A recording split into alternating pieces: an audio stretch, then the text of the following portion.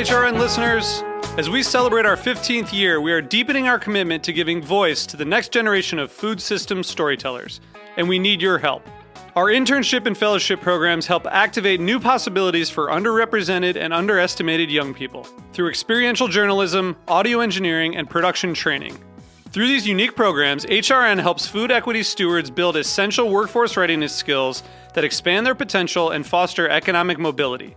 Please consider supporting these critical programs. And with a minimum donation, you can be entered to win a dinner for two at an amazing restaurant in one of 8 cities and tickets to a concert at a great venue in one of those cities. We have incredible partners across the country who have donated, as they also share our passion for helping to educate the next generation of food systems storytellers. Check out heritageradionetwork.org/15 to donate and enter to win today. That's heritageradionetwork.org/15 to donate and enter to win today. And make sure you donate before March 31st. Thank you.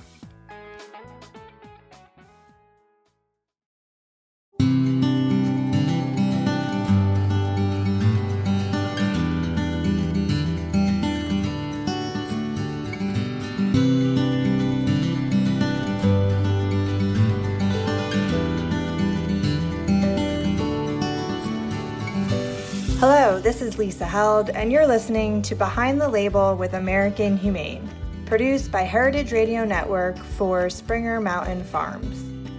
This is the 3rd episode of a special podcast series that dives into what the American Humane Certified label stands for, and how Springer Mountain Farms, specifically, applies the label standard to raising healthy, happy chickens in the hills of the Blue Ridge Mountains. Joining me again for this episode is American Humane's Director of Farm Program Operations, Haley Grimes. Welcome, Haley.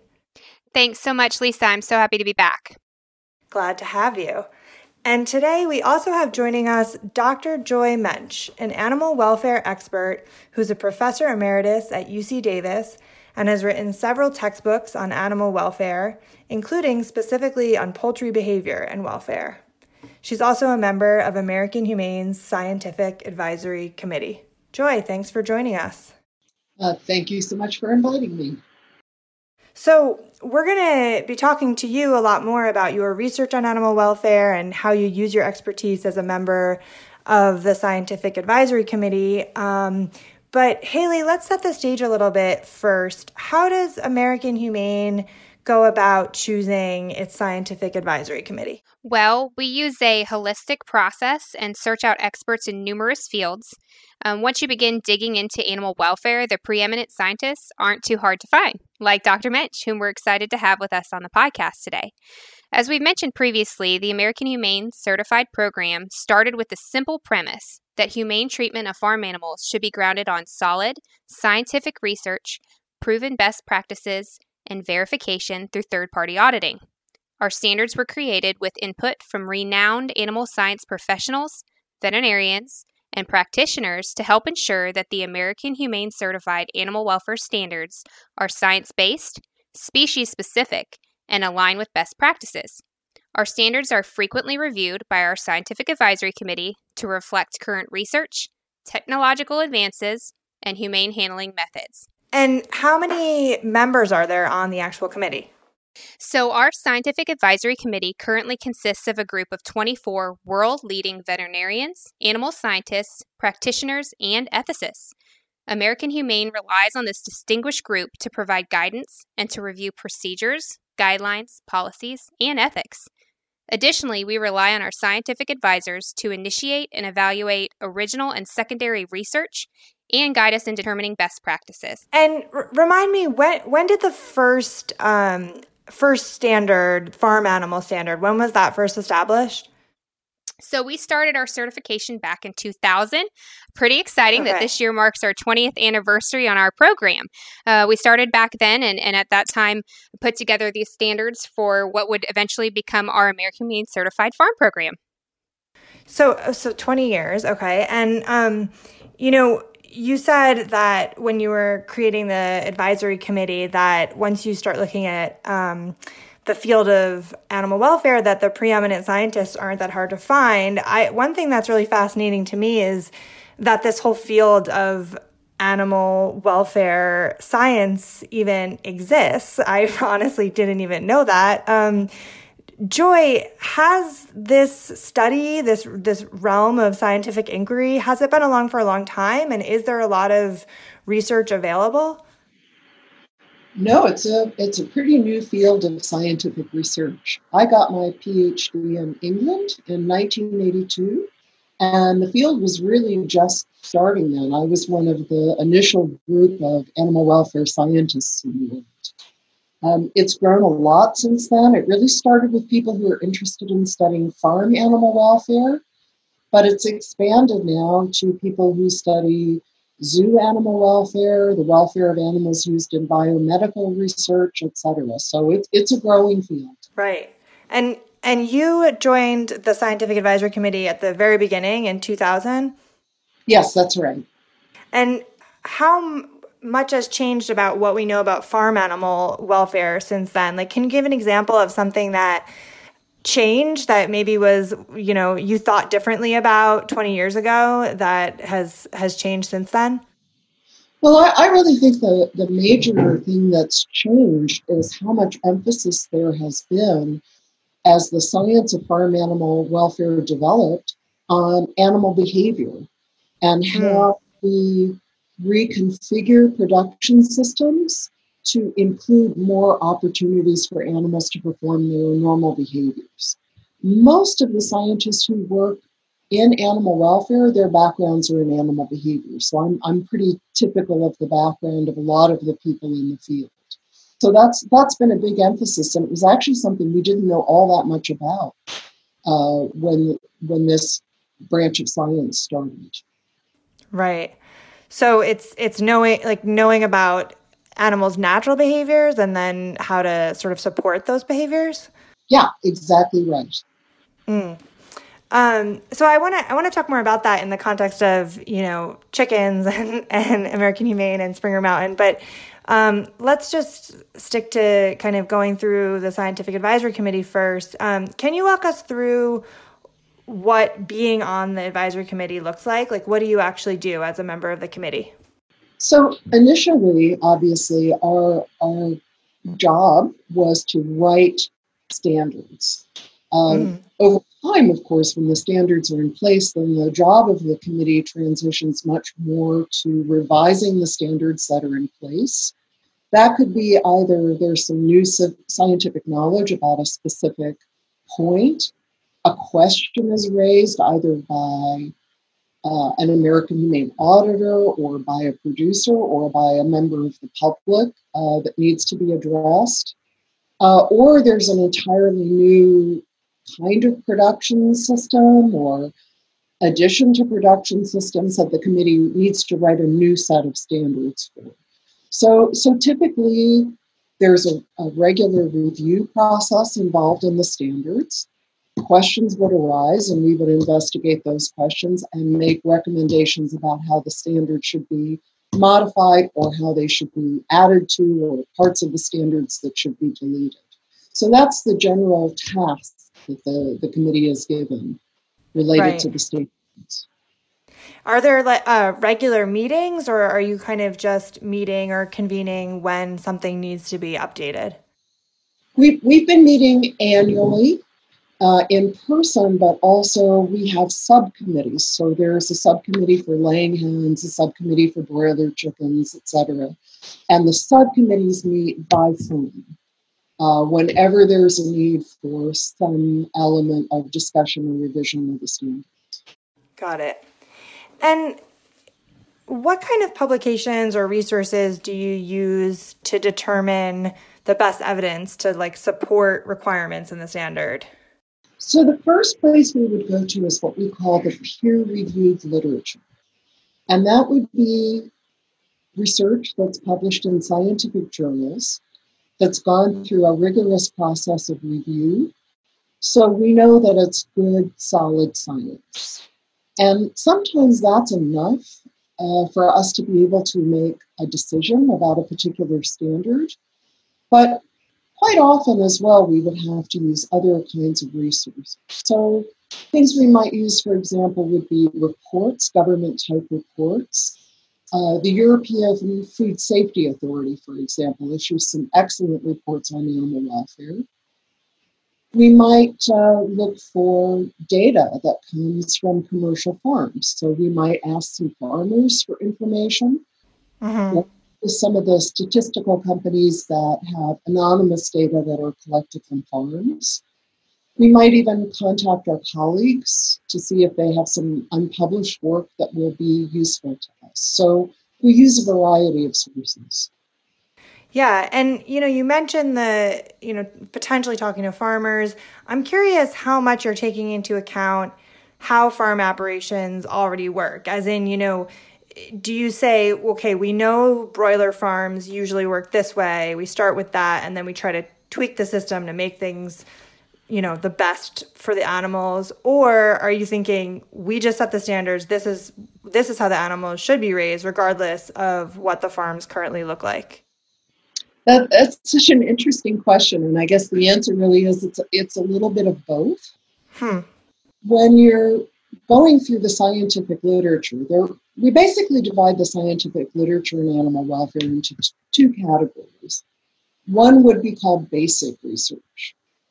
And that would be research that's really independent of any kind of production system. The research is very focused on some aspect of animal behavior or animal health.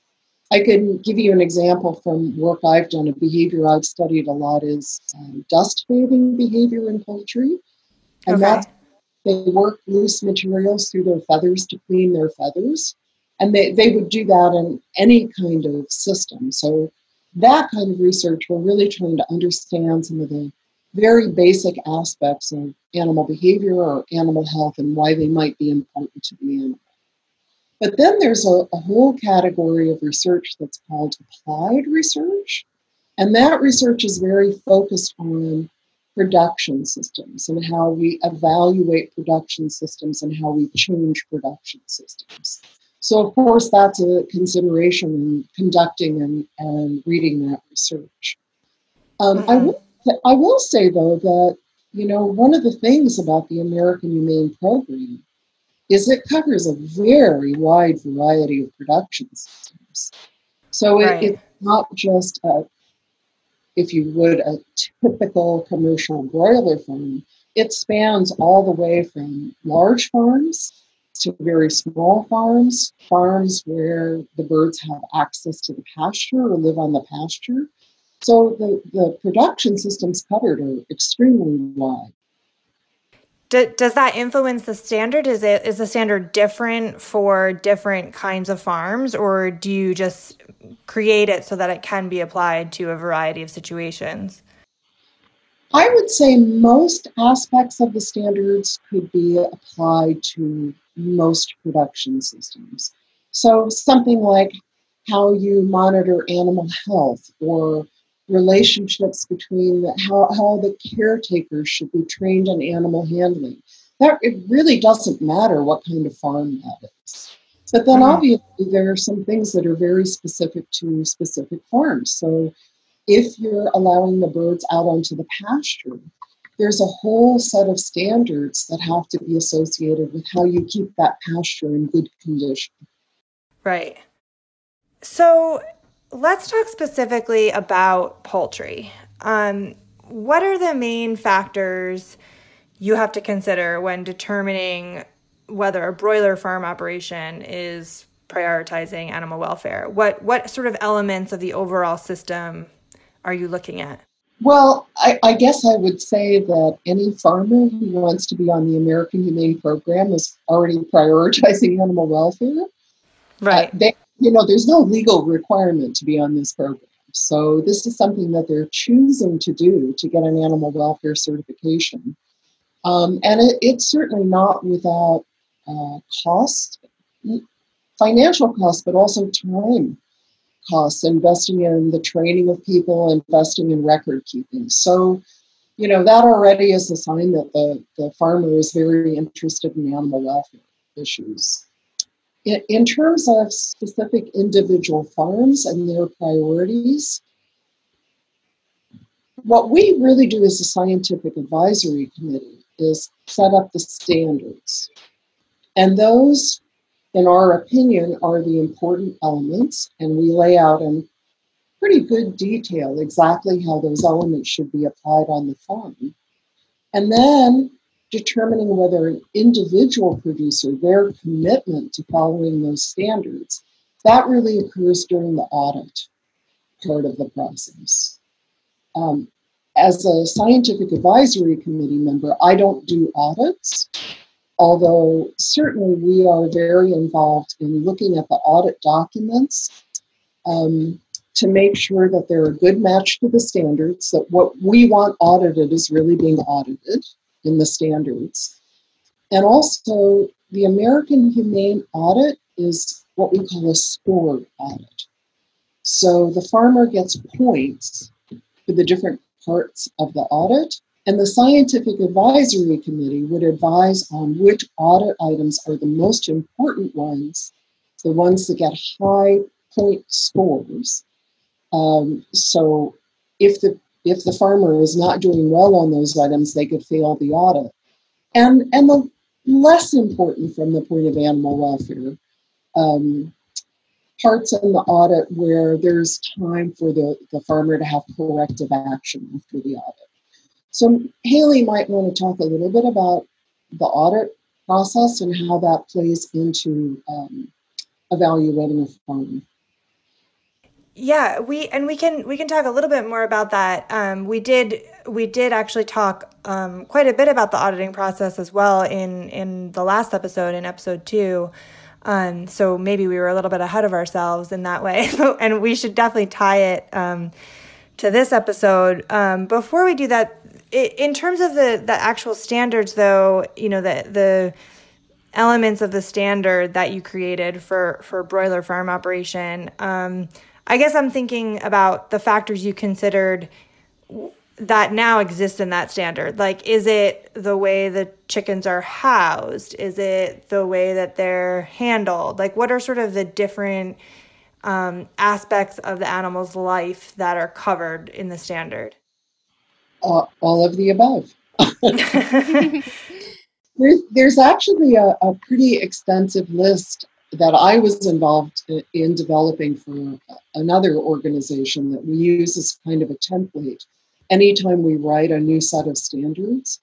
And it lists all of the things that you need to think about when you're writing a set of standards, whether it's for cattle or whether it's for poultry.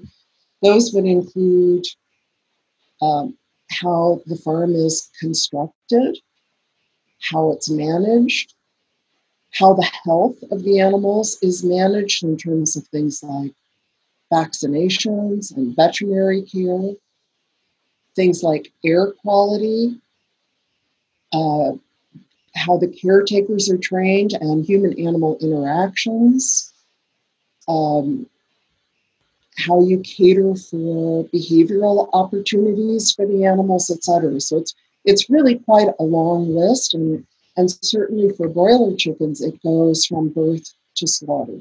Every aspect of what occurs to the animal during its lifetime. Can you give us one specific example of an element in that standard? Like, for instance, I guess housing is just the first one that comes to mind, but what is the standard that Springer Mountain Farms has to meet to continue to be American Humane certified in terms of housing? In terms of housing, well, they need to keep the housing in good conditions so that it doesn't have any areas where the birds can become injured. Floor would need to be covered with a litter material that the birds could use for foraging and dust bathing. They'd have to have a method for keeping good air quality in the building, so there are no ammonia levels, for example, that are too high, no air pollutants inside the house. Those are just some examples of how the housing would have to be constructed and maintained. Yeah, absolutely. And as you kind of go through that standard, it does seem like a lot is involved in the overall standards for a given farm. Haley, this question just came to me in terms of connecting this to the auditing process. I don't know if we talked about this in the last episode. I don't remember, but how long does a typical farm audit take? That is a great question. For the most part, it's pretty consistent across the board. A lot would depend on the size and scale of the operation. So, we might have a site or a farm that has one barn on it, and we might have a site or a farm that has 10 barns on it. So it would really depend on the size of the operation. In general, usually several barns can be audited in a day. I think probably on average it's around 4 to 6 that can be audited in a day, depending upon the geographic location. That could be more. So we've also got travel in between barns and between facilities where we need to keep biosecurity at the utmost importance because, on top of the auditing component of it, we need to make sure we're continuing to look out for the health and welfare of the birds as we complete these audits. So there is a little bit of variation, but for the most part, that's typically what we see. And another thing that I thought of when Joy was speaking about all these different standards, and the fact that, research changes and the standards are potentially tweaked as science evolves. How do you keep auditors at American Humane up to date on changing standards? Sure. So typically we meet with them once a year, or some of our smaller auditing firms, they might bring on people periodically where as they bring on individuals that will be taking that auditing role, we sit down with them and walk them through the full audit tool that they'll be completing to answer any questions that they may have. Also, as new auditors may be getting involved in the actual auditing process for a particular company, we can work with them to work through the process of even entering it into the database. So as I mentioned on the previous podcast, once those audits are completed, they do come to us here at American Humane where we review those audits as they come in. So we really walk with them through the entire process, making sure that they're very familiar with the audit tool, and answer any questions that they may have. So I think we should wrap up, and I guess we're kind of leaving these big questions in the air, which are, what do these standards that the Scientific Advisory Committee created and then, are involved in the audits, like what does it really look like for the chicken on the farm? And I think we're going to have Joy back to talk more about the sort of day-to-day on the farm and what it looks like for poultry living on these farms. And yeah, we're just gonna keep digging into this as we go. Haley, thank you so much for coming back. Oh, thank you so much, Lisa. I appreciate it. And Joy, thank you for coming on. Thanks, Lisa. Thanks for listening to the 3rd episode of Behind the Label with American Humane. In the next episode, we'll talk more about the science that supports American Humane certified standards and how Springer Mountain Farms applies those standards. We hope you'll join us. Thanks for listening to Heritage Radio Network, food radio supported by you. For our freshest content and to hear about exclusive events, subscribe to our newsletter. Enter your email at the bottom of our website, heritageradionetwork.org. Connect with us on Facebook, Instagram, and Twitter at heritage_radio.